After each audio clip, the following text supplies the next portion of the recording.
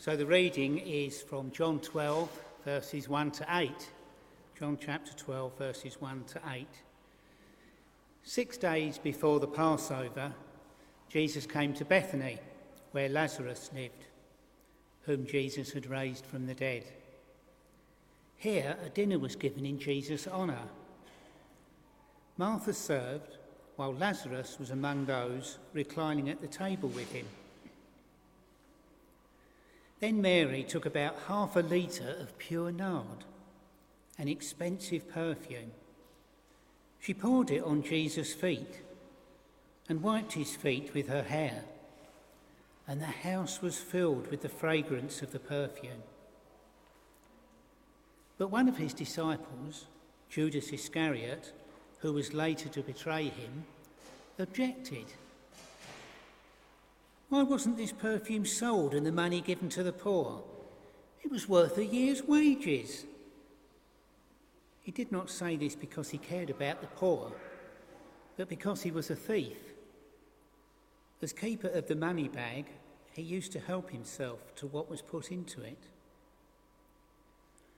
Leave her alone, Jesus replied.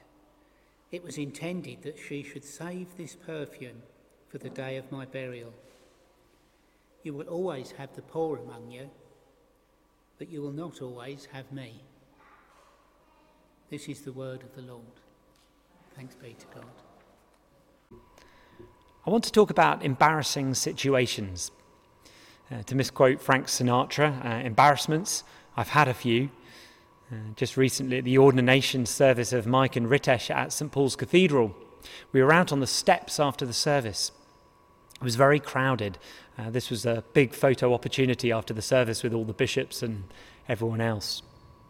And out of the corner of my eye, I saw my friend Ro. Ro I knew was at the service. I'd been hoping to catch her. Like I said, it was pretty packed on those steps, but I was close enough to shout. Ro! I called, trying to cut through the noise and the bustle of hundreds of happy people. Ro didn't hear me. So I worked my way a little closer to her, and then I again shouted, Ro! But she still didn't hear me. By now, several people were aware that I was trying to get this woman's attention. The interaction now had spectators. Giving up on shouting, I weaved right through the crowd, right up to her, and I tapped her on the shoulder. You can see where this is going. Ro turned around. And it was at this moment that I should have realised that this woman wasn't my friend. But I didn't. In fact, I was still so sure that I started talking to her. And it was only halfway through my first sentence that the blank look on her face told me that this woman was not my friend Ro. A blank look which turned to mild alarm as I realised I was freaking out this total stranger. Bear in mind that I was in my full clerical robes at this time. I apologised and I made my getaway as quickly as possible, not so easy through the crowds on the steps of St Paul's Cathedral who had witnessed the whole sorry episode. I felt so embarrassed. I wonder if you can relate. It's interesting what makes us feel uncomfortable. Nathan, my eldest, has always seemed to have a pretty low threshold for stressful television programmes. Now, this wasn't a terrible thing considering that he has 2 younger brothers. It meant they could all watch the same programmes.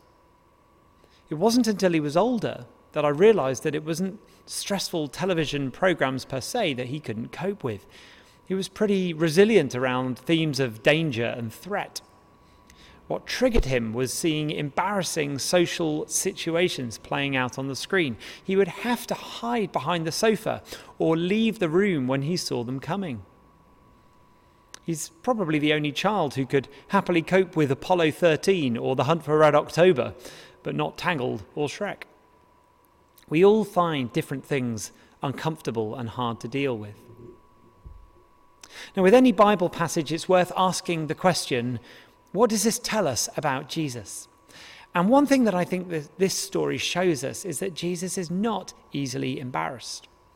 We know, of course, that he spent a lot of time with people who society looked down on, like tax collectors or sinful people.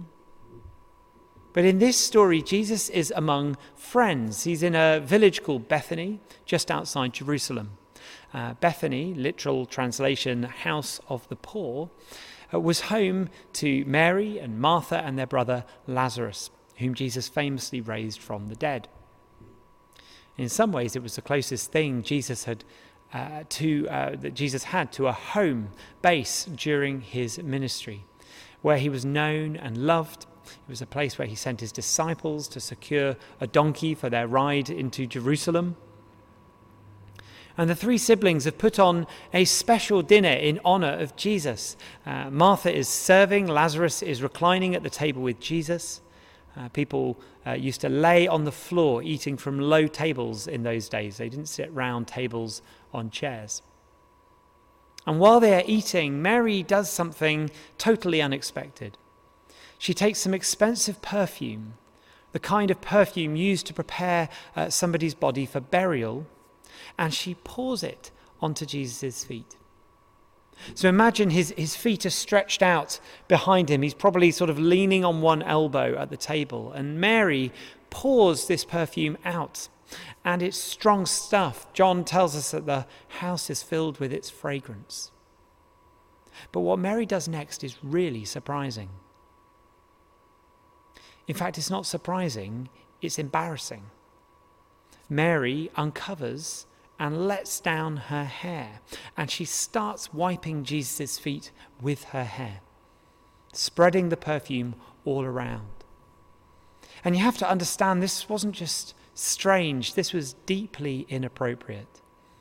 In first century Jewish culture, a woman letting her hair down like this was considered outrageous. It wasn't done. One commentator says it would be like a woman at a posh dinner party today lifting up her long skirt to the top of her thighs, or a man removing his smart trousers to mop up a spillage on the floor. This was seriously inappropriate and embarrassing behavior. It would have created a terrible impression of Mary and Jesus. But if you've read John's Gospel to this point, you'll know that Jesus is not interested in good impressions, and he's not bothered by embarrassing situations and people. Martha's reaction isn't recorded here, but we can assume she may not have approved. Certainly that's the case in another story. At the very least, her special dinner had been rudely interrupted. Judas goes further. He's looking at this valuable perfume thinking, what a waste. Mary was just going to throw it down to Jesus' feet, then it could better have been sold and the money given to the poor. It was worth a lot. Of course, John poses some question marks over Judas's motivation here. But Jesus tells the others to leave Mary alone. He says this perfume was meant for the day of his burial. And it's not that Mary has jumped the gun here. Rather, what she is doing is actually something of a prophetic act, much like many of the signs that John records Jesus performing. It was a sign that death and burial was not just something for the end of Jesus' life, but that it was a central part of his mission. His death would be premature, but it would be done for a purpose. And in this act, Mary was, it seems, perhaps unknowingly, pointing towards Jesus' death on the cross. So what does this episode have to say to us today? I wonder, where do you find yourself in this story? It would be easy to distance ourselves from Judas, wouldn't it? We know where he's heading. Like John, we could question his motives, but it's clear that in the Gospels that he was passionate about Jesus' mission. In fact, his disappointment in Jesus lay in Jesus not going further and leading a full-scale rebellion. He probably considered himself to be the prudent and reliable one here, not wanting to see valuable resources wasted. After all, Jesus did teach good stewardship and, of course, care for the poor. But he also modelled and welcomed extravagant acts of worship and giving and self-sacrifice. Perhaps it's easier to relate to Martha, busy hosting, giving of her energy, her time, her skill, only to be upstaged by her shameless sister, who has embarrassed both herself and her guest. It can be so easy to get caught up in doing stuff for Jesus that we forget that his primary invitation is simply to be with him. Our vision as a church is to become disciples of Jesus, which means apprentices or students who are with Jesus, becoming more like Jesus and doing his work in the world today. It's so easy to be activists who jump straight into doing his work that we forget that this all starts with relationship, being with him. Vicars especially need to remember this. Maybe you do too. In fact, maybe you feel a little affronted by that. Maybe you are someone who does a lot for this church or for our community. You keep a lot of things going, a lot that blesses the family of All Souls and others beyond. That's great. But Jesus says there's something even more important. And that's your relationship with him.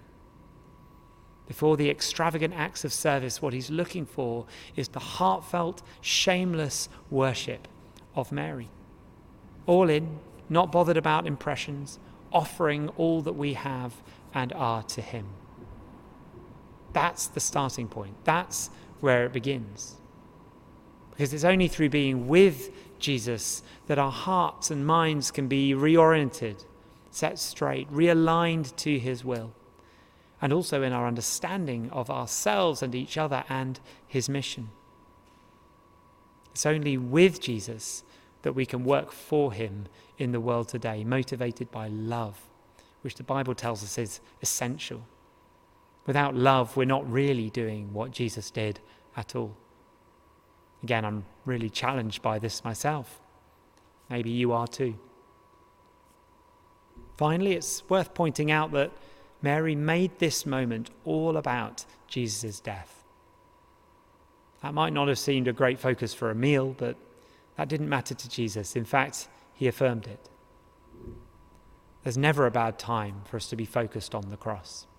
There's never an inappropriate time to be thinking or speaking or demonstrating the gospel message that Jesus left his glory in heaven, was born as one of us, living proclaiming and demonstrating his kingdom, what life would look like if we lived his way, and that he went to the cross and died to save us, to give us a future and a hope, free from the consequences of sin and guilt that we all deserve, taking the brokenness of our lives and of the world on himself, then bursting through the grave, defeating death, the first fruits of a resurrection that we can all look forward to in life and death. That's always worth drawing attention to. So let's be more like Mary this week, shameless in our worship of Jesus, making a priority of spending time with him amidst the busyness of life, in prayer, in worship, and in his word. Let's proclaim through our words and actions his glorious victory over sin and death and the power of the cross. Let's pray. Jesus, thank you that you are not primarily concerned with what we can do for you. But most importantly, you want us to be with you. Thank you that that's why you died on the cross, to open up the door again so that we could be back into relationship with you. And I pray that you would inspire us by your Spirit this week to live like that. We would draw close to you in the quiet moments, in the busy moments throughout the week. We would find moments where we can just become more aware of your presence with us now. Lord, keep us close to the cross. May the message of salvation and your love for us be always on our lips in the world as we go about our business this week. In Jesus' name, amen.